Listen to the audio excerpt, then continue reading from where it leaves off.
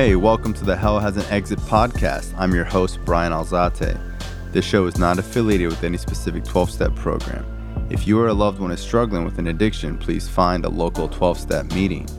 If you believe you may need detox or drug treatment of any kind, please call 833-999-1877 to speak to a specialist. The show is sponsored by United Recovery Project, a state-of-the-art drug and alcohol rehab facility. You can visit our website at unitedrecoveryproject.com. Hey guys, this is a two-part episode featuring my good friend, Yuta. So I got there and it was crazy, man. I remember like a lot of people in Madison were from Polk County. I don't even know where that is, but it sounds really bad because all of them got in trouble. Anyway, so I got there. I was there for a while and then I got shipped to like a work release part where we did like road crew work. So like we caught all the lawns, picked up trash. We had these vests on, like kind of like, you know. Like a Shawshank Redemption. Correct. It was crazy, man. So I remember I finished, you know, you see a lot of crazy stuff in there, a lot of mental health stuff. What was the craziest stuff you've seen? They got this thing called a lock and sock. That was wild. I literally also watched another dude. Would they do it when someone was sleeping? Or I guess they do it when someone's sleeping and they like hit him, like they jump him with it. Yeah, so we have these padlocks, man, like on the lockers. And like they'll put it in a sock, like a medieval freaking mace ball. And like I remember I was in one time at like the canteen line and this dude literally was like second in line at the front. And this dude literally just walked up nonchalantly. I'm like, oh, that's weird. He's cutting the line. And literally pulled this thing out and like dude, it looked like he killed this guy. Wow. And I was like, oh man, it looks like I'm not getting my cigarettes. I saw one dude just completely fillet his leg open, man. That was terrifying. On what? So you have to turn in your razors every so often. So like you're supposed to turn it in, but they don't really check, man. So they'll be like, oh, show me the top, and then you put it in this bucket. So I guess this guy somehow, and a lot of people popping out, man. They do the comb and razor so you can get haircuts. Like everything in prison's a huge hustle. This kid one day, he wasn't a kid, he was a grown guy. And I remember just hearing someone scream and he like cut himself from like his ankle up to his thigh. On purpose? Yeah. Oh my God. I'll never forget that. Like there was just this pool of blood. They had the medics come in, they carted this guy off. You've seen people trauma hawked off the rec yard for like What's trauma hawk? Like literally like an outside helicopter coming in because some dude's almost dead. Land on the field. Oh my God. And take people out. So they airlift them out. Yeah. So, I mean, my mom would even drive up there, which was like to visit you? 8 hours? 8 hours. So she drove on a holiday. I remember. Like, hey, honey, how's it going in there? She's like, hey, how's everything? You doing okay? I'm like, Mom, it's fucking prison. And I remember she visited me on a holiday. And I remember vividly watching the TV and listening to the TV, man, and here in Augusta, Georgia. And I would keep thinking for like the first month, I'm like, dude, that lady in Miami promised I'd be by my house. I'm like, this is nowhere near it. I remember I finally came home, man, and that was probably the longest stretch in probably my 20s that I was sober. I remember while I was there, I was like, I've changed my life. I started exercising. I'm going to do well. I'm going to be healthy. Not going to go do the other stuff. But the whole time I'm in there, I never think I have a problem.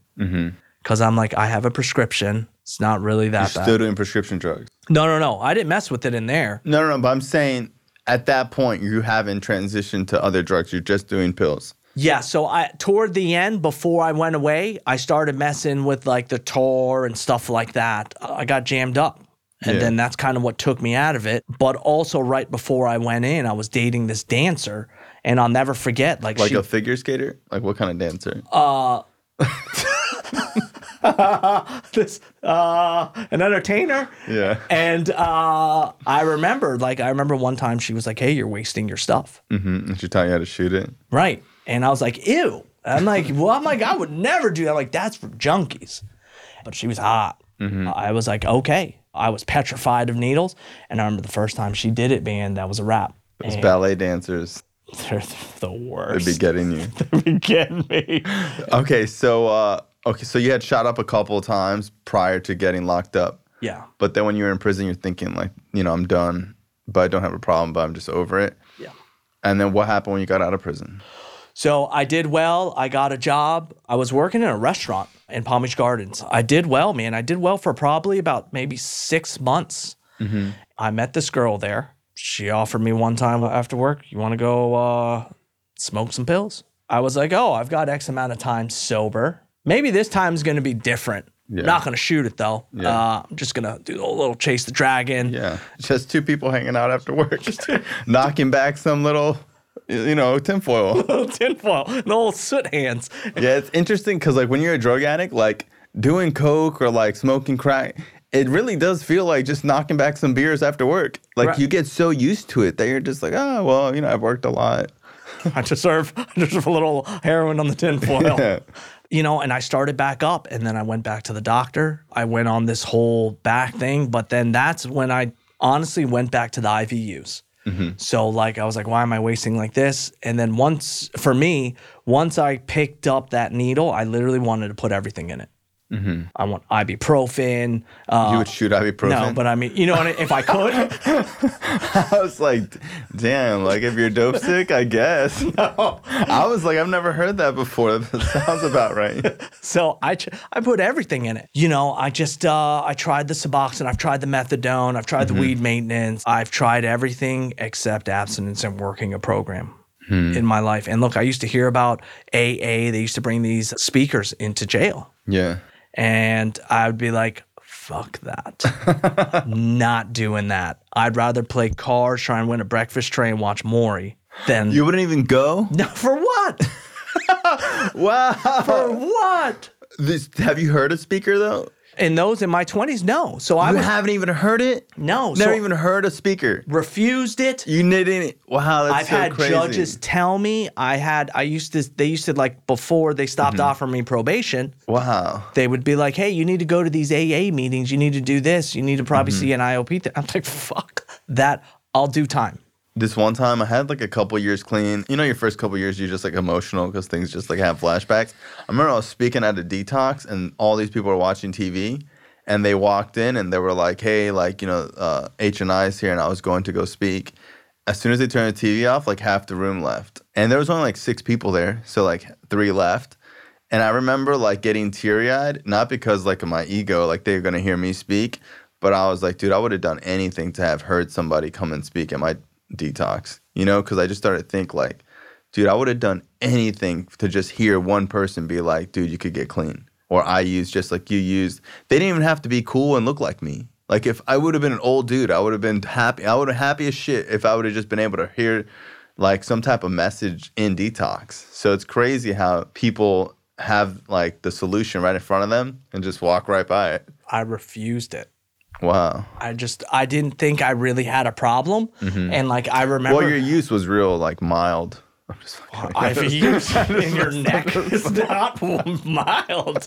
You didn't have a lot of housing issues. Yeah, but I mean, I just never believed in any of that. I thought it was this cold hocus pocus. Yeah, this hocus pocus, like this quick, like we're all gonna band and kumbaya. I'm like, I'm not fucking doing that. Yeah. If I just have willpower and don't do it, I'm gonna be fine. So yeah, I pick back up. It's bad, man. I get really strung out. I'm stealing from my mom, and my mom is my angel, like doing the G.I. Joe crawl to get the wallet. I'm robbing places. I'm robbing people. I'm nasty using. It's like a Dr. Jekyll, Mr. Hyde. By any means, like I am going to not be dope sick and get my next fixed. I start getting really bad, and my mom's finally like, hey, you have a problem. Will you go get help? And I was like, oh, shit. I was like, well, I don't got any money. And I remember my mom's solution every time I was sick was she's like, you want a Gatorade? And I'd be like, give me $20. I remember when I was dope sick, I was like, I couldn't sleep. And my mom was like, just eat a banana and a piece of salad. You go right to bed. I was like, bitch, are you crazy? Like 4 Xanax wouldn't put me to sleep right now. I've tried it. You know what I mean? Which is crazy because like when you're dope sick, literally Xanax cannot put you to sleep. Like when you're dope sick, you're in that much pain where it's that a level of alertness. Like I used to drink. I didn't even drink alcohol. The only time I drank was because I think it would like put me to sleep. You're just drunk. Dope sick is You the feel worst. shittier. Yeah, you feel sick. You feel like sick as fuck, throwing up and nauseous. You're like, this was a horrible idea. But I used to do it all the time, even because it's just, what are you gonna do? Just sit around, fucking sweating your ass off in your bed? And I like remember also like cigarettes tasted horrible.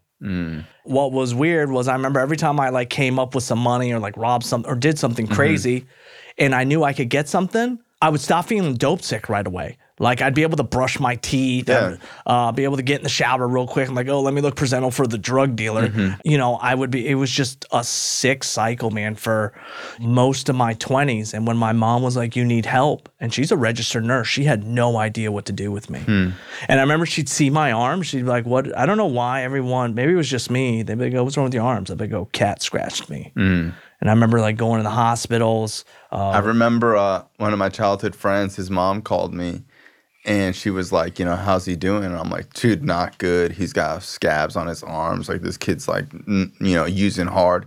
She's like, well, you know, he said he was clean, and that thing on his arm was from the dog. And I was like, I was an animal. I was like, and she was dead serious. And I was like, what? A dog bit you here? You think a dog bit him in his elbow joint? That's why it's fucking bloody and bruised? And bro, or moms really believe it. And dude, I couldn't even believe that this woman thought her son was clean. I was like, have you seen him? He's bleeding on his arm. Like it's sad. Yeah. It's sad to see.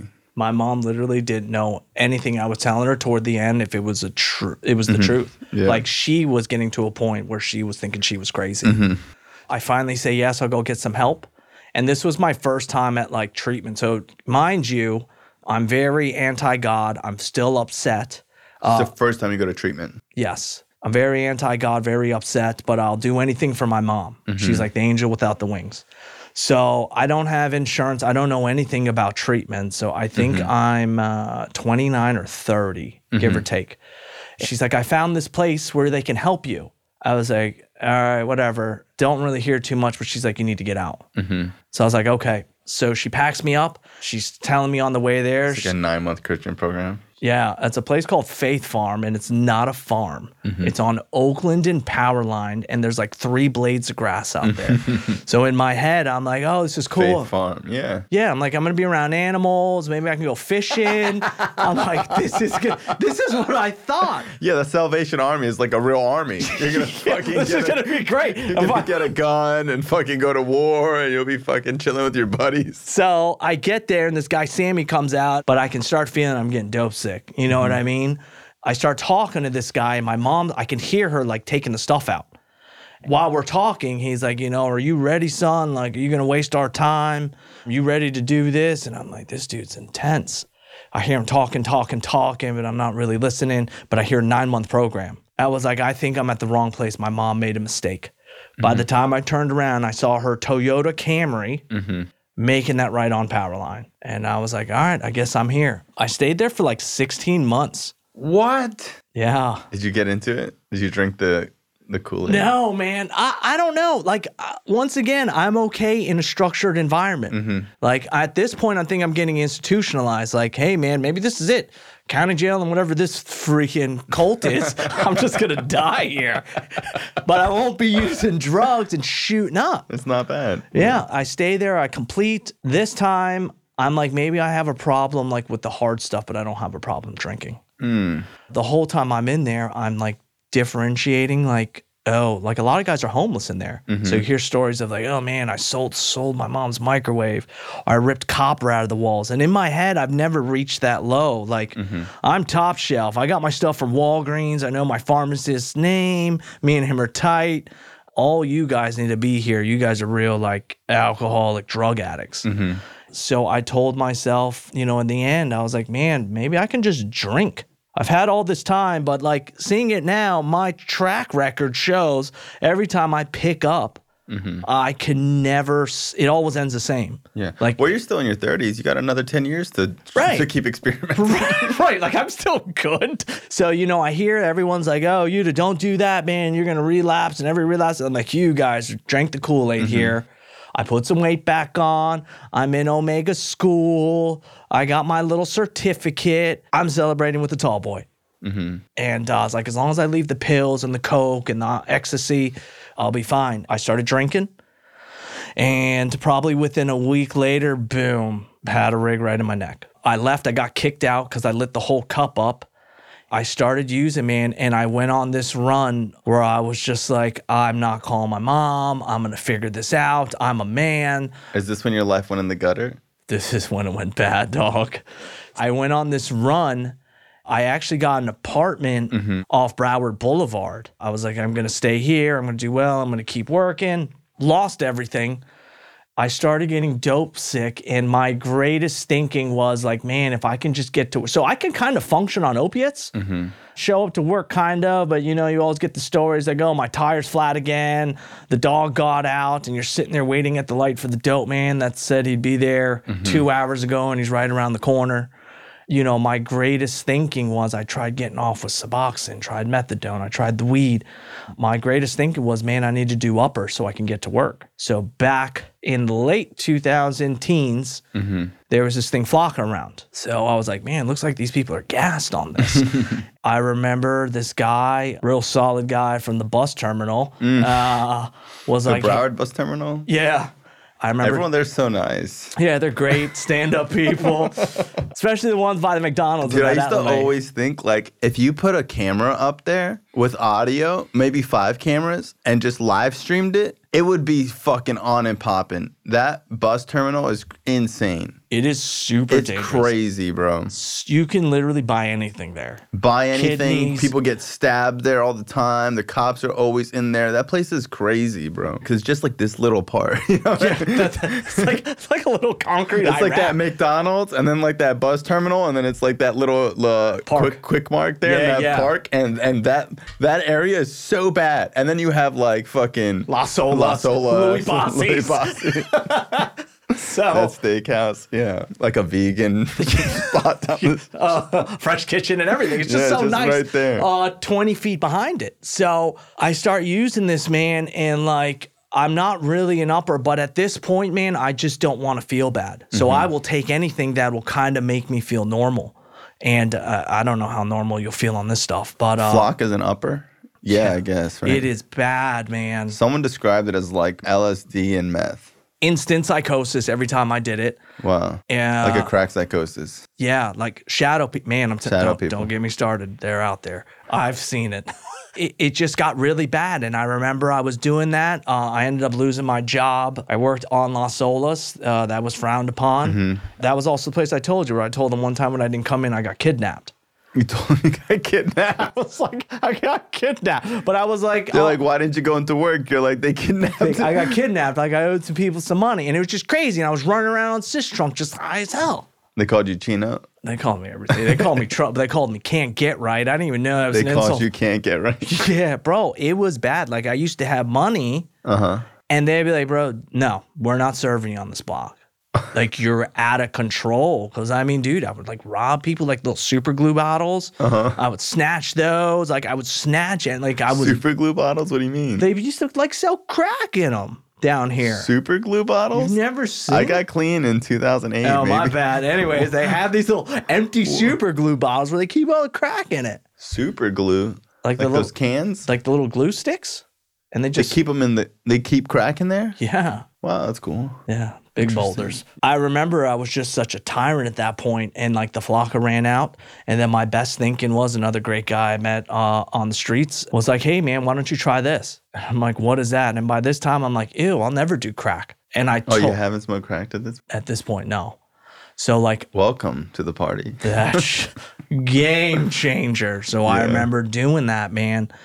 That was it. So I had like this little little car. I had whenever that happens to someone's story, they get clean right after that because it's like there's only so much you can really stand. So like instant first step for me. It's like, dude, I did opiates for 20 years, smoked crack for 1 weekend, got clean. So I'm out there for probably after I started on the crack thing. I probably lasted out there for maybe about a year. Okay. So I lost the car. I had this little Hyundai Sonata. The apartment I had turned into a trap house. Man, I was homeless, and I was okay with that. You know, I was out there sleeping by that bus terminal in that park. I kind of claimed this bridge on Broward by the Days Inn. It was like a little waterfront property. Well, how long did you live there for? Outside? Yeah. Or at the Days Inn? How long were you outside for? Close to a year. Wow, you were literally homeless for a year? I would bounce in and out. I would break into like new like buildings That they were were recently built? Yeah. And then like pop the window. This is my new home. And then people come in the morning and they're like, get out. So I just honestly That's was rude. you waking a crackhead up. How dare you? Hey, man, I'm sleeping here. I just literally was just doing anything, honestly, to survive, man. I was anything that wasn't bolted down, I was stealing it. I was like robbing homeless people, which was crazy. Like, how bad is that? Yeah. You know, I used to ride around with like these bolt cutters and like these wire clippers, and I used to like just boost stuff, man. I kind of even burnt all my bridges, like even in the bad areas. I remember like out there smoking, and like this guy was like, dude, you need help. I'm like, bro, you've been homeless for like 20 years. Like, we're both smoking crack. You know, so I remember like this moment, I was walking across the Burger King on Broward Boulevard. There's a gas station right across the street. I get in a lot of trouble, so I almost get jammed up. So I'm out there in Sis Trunk. I got in trouble down here by the McDonald's. So there's these two cops. They call them Batman and Robin. Like, that's their little area. Really? So I had this reputation. Like, So wait, people in the hood refer to them as Batman and Robin? Batman and Robin. So They're like, like, yo, Batman's over here. Batman and Robin are on the prowl. Like, don't mess around. I would take off. Crackhead, bro. Like, you're out. Yeah. I remember I was about to use, and like they saw me coming around that alley in the McDonald's, bro, and they like literally pinned me. He like pulled up in the car, like knocked me over on the bike, pinned me. I got a possession charge, so that was the first time I got in trouble down here. Possession of a stem? Yeah, so I had possession of that. I had a rig, so I get jammed up. I eventually, I think I got out. I forgot I got out. I think my mom bonded me out. So I'm back out. I disappear again. I'm out by the trap house and I'm on bond. So I'm all high. I'm all messed up. This cop was like, hey. So they had a fight out there and they're like, what are you doing? So I know I have drugs in my pocket. And I'm like, I'm not going back to jail today. The cop was like, I remember he was like, hey, come here, come here. And I was like, what? And I start getting on my bike and like riding in a circle. And he's like, hey, man, come here. I'm going to tase the shit out of you. Right when I heard that, I started pedaling. And I just started cutting through people's yards. And this guy was like, I'm going to shoot you. I'm going to shoot you. And I was like, oh, my God, I hear voices. So in my head, I'm like, maybe he won't shoot me if he thinks I'm crazy. Yeah. This guy starts chasing me all through Sis Trunk. I pull out on the Broward Boulevard. There's a Dunkin' Donuts. So I hop my bike over the curb and I start pedaling back there and I run out of road. The only thing I see out there is like a left, which is a dead end, and I see a dock. My first thing was like, dead end, I'm going to jail. I'm going in the water. Peel off on the bike. I take off on the dock. And I'm literally swimming in this intercoastal with my shoes that don't fit, maybe 110 pounds, cracked out, heroined out. And I'm like just swimming. I have no idea where I'm going. And this guy's like, I'm going to tase you in the water. But I was in the middle. He couldn't tase me. And so I'm swimming. You just start hearing all the cop sirens come up. I was like, this is really bad. I'm going back to jail again. On the right side of the Days Inn, there's like this dock, and this guy was like, hey, man, come on up. He's like, it's over. I remember looking at him, and I was like, man, I can't keep doing this. Like, this is crazy. Like, I got blisters on my feet, half a shoe. So there's like this, there's the dock, and there's like this little drain hole on the side. So in my brain, I saw the cop, and I saw the drain hole. And I don't know why, but the drain hole to me looked like freedom. I acted like I was giving this dude my hand.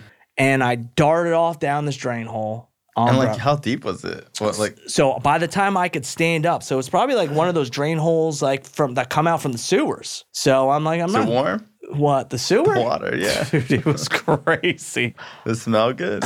No, it was smelled bad. But it smelled better than going to jail that day. So I'm like taking off down this sewer, and I can hear them literally running. And I hear the dude that grabbed my hand, and he's like, I'm gonna beat his ass when I get him. Wow. So I'm taking off, and I get past like the first grate, and then I hear someone there being like, oh, he didn't pass us yet. Then I hear someone else being like, oh, we're gonna go to the next one. So you're like running? I'm like I can kind of crouch like a little leprechaun, and I'm Is like, there roaches or what's in there? I don't know, man. I was all cracked out and heroined out. I just That didn't. sounds horrible. But to me, like that's the insanity. Yeah, like, not going to prison. I was just like, I'm going back to prison. So I'm like running down there, and I hear him on both ends now. So I'm like, oh, bro, this is it. I'm like, maybe I'll just wait them out. I hear them saying he's still in there. And I could see through the end of the tunnel on this side, there's like Florida Marine Patrol in a boat going in circles. God. I hear an ambulance. This is like $100,000 of tax money. It's just wasted for a freaking old dopehead junkie in the sewer. I remember they couldn't get me out. They go in there and get you? So they started sawzawing one of the sewer crates so they could pop the other one. Oh my God. So I heard them sawzawing it. And I'm like, oh, sucker. So the water was probably enough to where I could like lay down. This is in a sewer. So I'm like laying there on my back with my nose sticking up. And I'm like, they'll never find me in here. So there's a thing, high tide is coming up. The sun's starting to go down. That water starts getting really cold. And so when that Marine Patrol boat was going in a circle, my head popped out of the water one time through a wave. So the lady's like, I see you. And this is, they've probably been waiting for about an hour and some change. I'm all cramped up from like hypothermia and I couldn't move. So the tide is going up. So I'm assuming when it's high tide, like that tunnel's completely full. So the lady comes down there and like literally grabs me by my feet in like the little poncho thing. And she's like pulling me out and I'm like a freaking zombie locked up. They pull me out, man. They put me in an ambulance. You know, my skin was gray. You gotta ditch your paraphernalia though, right? Oh, yeah, that's gotta go. Okay. That's gotta go. And never found it? No, it's the water. It's intercoastal. I'm just making sure. They planted some shit on you. They're like, we got this crack pipe and this bag of heroin. You're going to jail. It was bad, man. They put me in the ambulance, and I'll remember this and I've tried finding this guy. So this cop was like, dude, you're a mess. And he's like, I know. He's like, there's not too many Asians running around here causing hell.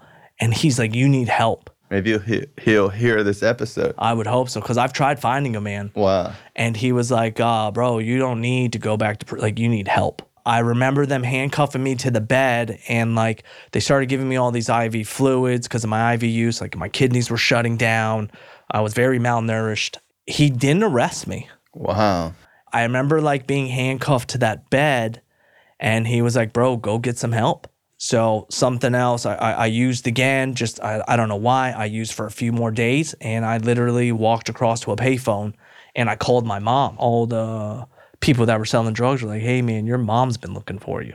Wow. So she'd come up from Palm Beach Gardens, drive around Fort Lauderdale. In the hood, 1, 2 in the morning. They were like, I remember this one old school guy was like, man, I should beat your ass. He goes, my mom's not even alive. And he goes, a mom that loves you like that, and you won't go home, you're an idiot. I just wasn't done. So I called my mom. She left work. She actually bought me like this life insurance policy because she thought I was going to die. And I actually went to treatment for my first time over here in Fort Lauderdale. And that's when I was actually introduced to 12-step meetings. To 12-step recovery. I needed that, man. It's crazy it took you that long to get introduced to the program. I just didn't want to hear it. You couldn't tell me anything. I thought it was for suckers. I literally thought that because I was like, no one gets sober. Yeah. Everyone I hung out with either was, like you said, on Suboxone for the rest of their life. They were in prison. They were like dead. In between using or dead, yeah. One of the two. So like I never heard about recovery. All the guys like gold grilled up, chained, like no one was being like, hey, let's get help. They were like just up to no good, like just bad stuff. So I got introduced, man. I had this great therapist. He was an old school guy. He literally just pretty much told me to shut up. And he was like, you need to learn how to do these steps or you're going to die. At this point, I was so broken, which I'm super grateful for, because I was open to anything. I said, you know what? What I was doing out there wasn't working. This might work, but I got nothing to lose and everything to gain. Let me try this out, because these guys kind of look happy. And they also took me to my first meeting out there. I went to my first meeting and I freaked out. Everyone's smiling. They want to hug me. they're all drinking coffee and telling jokes. And in my head, I'm like, no one here's sober. I'm like, they all find out how to successfully use and drink. I'm like, I'm going to find out. It's so weird because like when I went to meetings, I don't think that I thought these people were lying. Really? A lot of people think that. I think when I first got clean, like, dude, I would see people with years clean and just hear them talk. I'm like, yeah. Like, I just knew that they were drug addicts. And I knew that they weren't using because I know what a using drug addict looks like. So I know the difference between a clean person and a using person. Like, I can tell. But this was something different. This was like a person who has used really hard and is now clean. I like could tell that they used to be drug addicts and now that they're clean. I was like, the way that they talk and interact and the detail in their story, I just don't see people making that shit up to fucking, and like no one was trying to sell me a book. It's like they're trying to sign me up for something. So I was like, I don't know, for some reason, like when I went to meetings, I thought it was genuine. Maybe I was just like young and naive. I didn't know. So I was a taker my whole life. Yeah. So like if you didn't have dope and you didn't have something I could benefit from, you know, I'm the guy that's got a freaking pill bottle in my pocket full of pills with the cotton or the paper towel stuck in it so it's not rattling, saying I'm sick.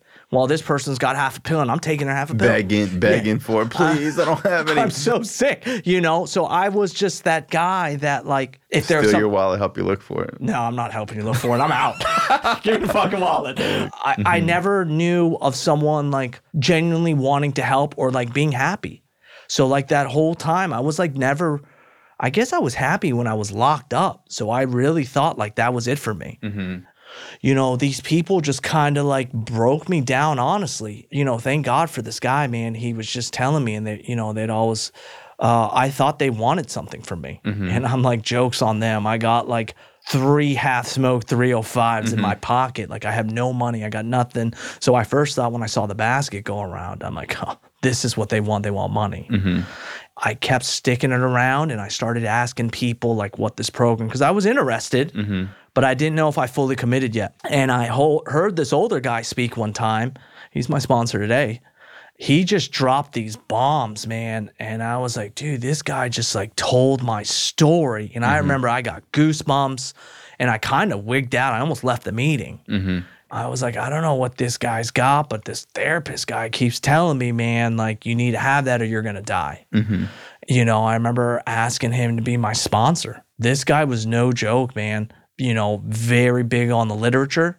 You could just got that aura, man. Like these old timers got that aura when they're doing the deal. Yeah, they're like glowing and they have so much knowledge and you just like look at them like, dude, like how? Genuinely inside, I thought he was like full of shit. And I was like, maybe I'm going to find it out. Or you're going to figure it out. Right. Or if he's telling the truth, like maybe I kind of When I read the literature in my fellowship, that's how I felt. I remember like reading the book and like, I'm going to figure out all the loopholes. And I thought I was going to figure out like some contradiction stuff that doesn't make any sense. And the more I read the literature, like I'm a pretty smart guy. Like, you know, I like to read, like, you know, I did pretty well in school without studying, even on drugs. And when I read the book, I was like, this whole thing makes sense. Like, it just makes sense. So he told me to do the same thing. He goes, read that book. And, you know, I love to read. I mean, even today, I like to read, socially awkward. I like chess. Wow, I didn't know that. I'm comfortable today, like, with who I am because of this program. So I was like, I've been longing to find that for a long time where I'm, like, comfortable in my own skin. People call me weird all the time. I'm okay with that. I'll take it with a grain of salt, but it's okay. I have a lot of weird quirks, but that's fine. You can't be weirder than me. And I did some weird stuff before we started the podcast. That's true. So this guy just starts schooling me, man. I remember this counselor was like, bro, you're not leaving here until you memorize these steps. That's funny. And I was like, bro, I'm getting the hell out of here. But I honestly had nowhere to go. Like, where the hell am I going? He put me like in this hot seat. I took off the first 2 times I was there. And like, I was like, I can't do it. I mean, the first time I checked in, man, I looked like a cracked out Goku. Like my hair was all froed out. My skin was gray. I remember telling the clients when they saw me come in, they're like, that dude's not staying in my room. He's going to steal my shit. And like that kind of hurt me, man. Wow, you know what I that's mean? crazy. That's what people said about you? Yeah, because I looked crazy, bro. Like, and is this like a private treatment center? Yeah. Yeah, they're like, this homeless dude's not staying in here with us. He's going to steal my fucking shoes. I had a Winn-Dixie bag, you know, and like my shoe, like it was like when I walked, it was talking. I took off because I was terrified, man. I think the third time in the same week, I was just like, you know what, man, I got to try this because this is not getting better. So I stayed. They took my shoes in treatment because I kept taking off. But this therapist literally like started digging. And I remember I kept going to him and asking for like more homework. Wow. I just know like what I was doing was not working anymore. I got to the point where no matter what I had in me, it just stopped working. So like I always tell people, like, I'm pretty honest. If it still worked, I'd probably still be doing it.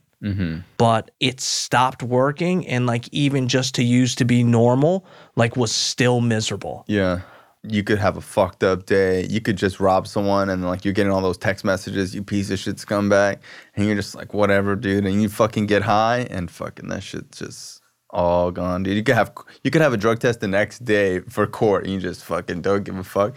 And then there comes the point where like you get high and then it's just like nothing happens. It's like your life sucks that bad. And then you wake up and like I still remember waking up and remembering who I was, an instant, like, that feeling of, like, I want to wake up and be somebody else. And I would wake up and remember who I was and just be like, fuck. Here I am again. Yeah. Why did I not die? Yeah. Well, look, toward the end, man, like, I welcome death. Like, I was literally too chicken shit to blow my brains out. Because I'm like, I'm going to blow half my face off. And then be scarred for life. Scarred, And I remember there was points where I was like, I'm just going to run into traffic. And then, like, toward the end, I just kept doing enough drugs just to hopefully not wake up. But every time I would wake up in an ambulance, I'd wake up in my car, wake up on a floor. That was honestly my out, I thought. When did you start getting super committed with recovery? Toward the end of my treatment stay. So I kind of made this decision like, bro, you're either going to do this or you're not.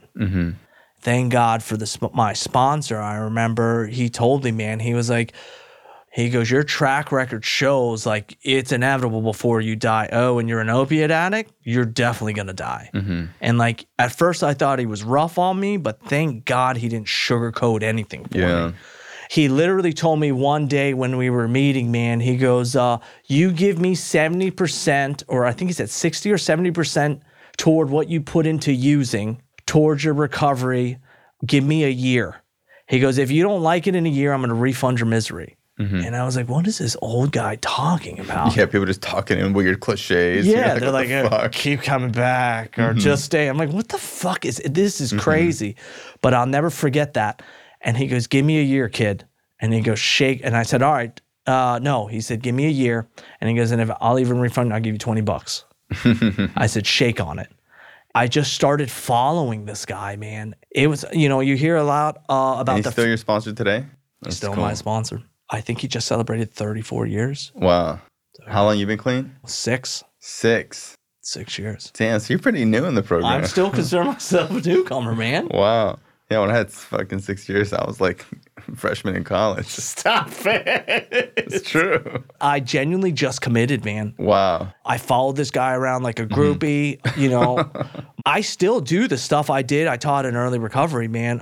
And I did the things they suggested. I stayed out through their program. I did halfway. That was crazy. But honestly, halfway was probably some of the best times I've had in my life. Yeah. I loved it. I never went to halfway because my parents wouldn't let me, but I was at halfways more than I was at my own house. I was at halfway. I always tell us the story. I was at halfway so much I got bed bugs and brought them to my parents' house. My parents live in like this nice gated neighborhood, and I brought bed bugs there. My parents were like, "What the fuck's the matter with you?"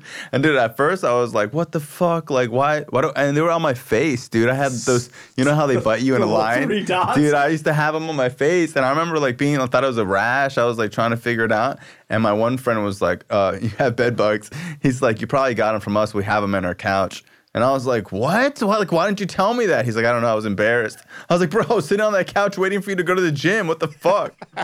And then I was like, I got bed bugs. Like it was a badge of honor. Like it was cool. Yeah.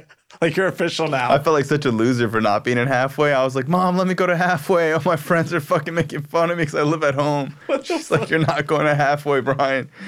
You got to fucking go to class tomorrow. Yeah, halfway, that first year clean. And there's just something special about living with such minimum needs, getting excited over like such little things. pack of cigarettes, being able to go to sleep on your own, just laughing, just hanging out at the halfway. And like, dude, like with addicts, like when we hang out with each other, like we just have a good time doing anything, you know? It was all like new to me, man. Like this was the first time where I was actually not having a substance in my body. And I was like kind of in the free world, even though I was like in halfway, which is kind of like purgatory. But I was kind of doing it, and I felt like responsible. Like I was paying my rent, I was going to work, and like I paid my phone bill. That was like the biggest joy. It was like every little thing for me because I was just so beaten and broken. Like I needed that.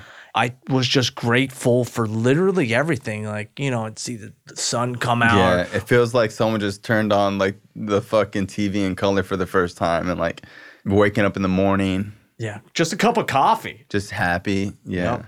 And like not sick and being a slave. Yeah.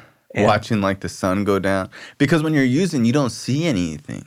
No. Like you don't see I remember my first Christmas. I remember like seeing the Christmas lights go up. Even in Florida, I remember being like, I can't even remember the last time I noticed that shit. I just remember going to the pawn shop, like, why the fuck are they fucking closed? They're like, oh, it's Christmas. I'm like, fuck. You know? Close without Christmas. Fucking losers getting zero hustle. Fucking get a life. So how did you mend your relationship with your mom? So my mom, she was always like my number one supporter. Even after all the stuff I did and the hell I put her through, man. Like even after a few, I could have like 5 days sober and she'd be my number one supporter. She'd be so proud. Yeah, she'd be like, oh, here we goes again. We're going to do it this time. Wow. But this time, she started going to church, all the stuff I put her through. She found like this program or another you fellowship. were so fucked up, your mom had to go to church. Correct. She found God. She started going to church, man. Wow. You know, she was a little standoffish. After, like, she would always call me, but she didn't, like, really invite me home. She would come visit me, but she didn't really invite me home. My brother, on the other hand, you know, I got congratulations on my first year. You stopped doing drugs and alcohol like a normal human. That's what he said when he had a year? That's what I was angry. Because I was like, dude, I got a year. Like, how could you do that?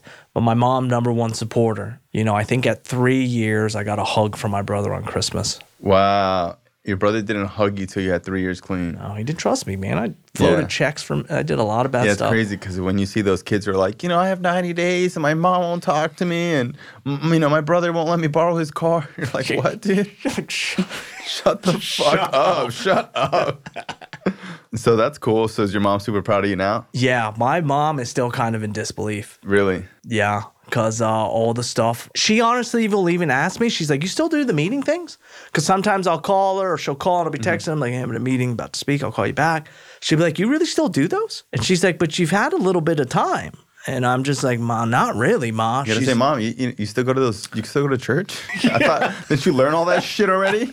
So how often are you gonna keep going to that fucking church? Yeah, that's wild. She's just super proud. But, you know, she always tells me, you know, I'll always call her, you know, every year that I pick up. But like what's even better is now that I can help my mom. So like I help her with like anything she needs. You know, sometimes she drives me crazy being sober. She calls me now and I pick up. She needs something down the house. Like, oh, the screen's messed up in the door. You know, I'm driving an hour because I'm doing my part. But our relationship is amazing. My brother's... A little rocky still? Still a little rocky. This 12 steps have given me something that I can never really put into words. So, like, it's crazy how, like, it continues to evolve for me. So, like, the stuff I believed in 30 days, 90 days, a year, 18 months, 2 years, it just keeps evolving. For me now, I believe in God. In the beginning, I tussled with that. That kept me out for a little bit. One of these old timers were just telling me, you need to believe in something other than yourself. And old timers like, don't say doorknob or I'm gonna freak out. But he's like, it's got to be other than you. I picked my dad in the beginning. Wow. I got sober for my mom in the beginning. I didn't really know if I wanted to do that, man. But I just knew I wasn't going to keep continuing how I was living. You know, my sponsor was like, man, do that until you can learn how to do it for yourself. I think it really took off for me at about 8 months. So I had this loud voice that kept telling me to go out.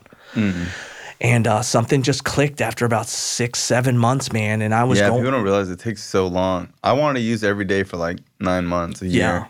Like it was screaming at me. Yeah. But I was like so determined of hearing, like, listen to my sponsor, not letting like this old guy down that spends time with me all the time, like reading this damn book. So he just kept telling me, man, just hang in there, it's going to get better. It finally did, man. And like the book promises you freedom. And it's not for me, like, you know, in the beginning, I was like, oh, yeah, I need to get a car. I got to have a fresh haircut. My shoes got to match for my shirt during the meeting. No one gives a shit. Now it's about less for me and like this whole building my relationship and like just finding peace and being happy. And if you would have told me 5, 10, whatever years ago, 12, 15 years ago that I would be an active member of a 12-step program, laughed you in the face. I'm probably the most anti-12-step program person I've met. And I've had some crazy sponsees, but they're at least a little open. You were just like, nope, not doing it. Give you the finger, you're fucking crazy. That's so funny. Not doing it, not joining the cult. You know, this program has literally changed my life, man. I'm comfortable in my own skin. I know I'm weird. I'm okay with it. You know, when I show up now, and what's crazy is like sponsoring people and like being of service, helping people. I never thought in a million years that would be anything I would do, because I was the most self-centered, selfish scumbag out there that I thought I was going to be can't get right forever. Yeah, and everyone loves you. Everyone loves you. Everyone loves working with you. You're a solid dude. Like, you know, like whenever I get calls for halfway, I'm always like, dude, the only place I'll send people is like this dude Yuta. Just call this dude, you know. But hey, I appreciate you telling your story on Hell Has an Exit. Hell does have an exit, and it's really cool hearing about your relationship with your mom. You know, it's a lot. You still see her all the time? Yeah. She lives in Palm Beach? She lives in Palm Beach. That's cool. Hey, well, thanks for coming on the show, man. I appreciate you. Love you very much. Thanks, Brian. Thanks for having me. This show is not affiliated with any specific 12-step program. If you or a loved one is struggling with an addiction, please find a local 12-step meeting. If you believe you may need detox or drug treatment of any kind, please call 833-999-1877 to speak to a specialist. This show is sponsored by United Recovery Project, a state-of-the-art drug and alcohol rehab facility. You can visit our website at unitedrecoveryproject.com.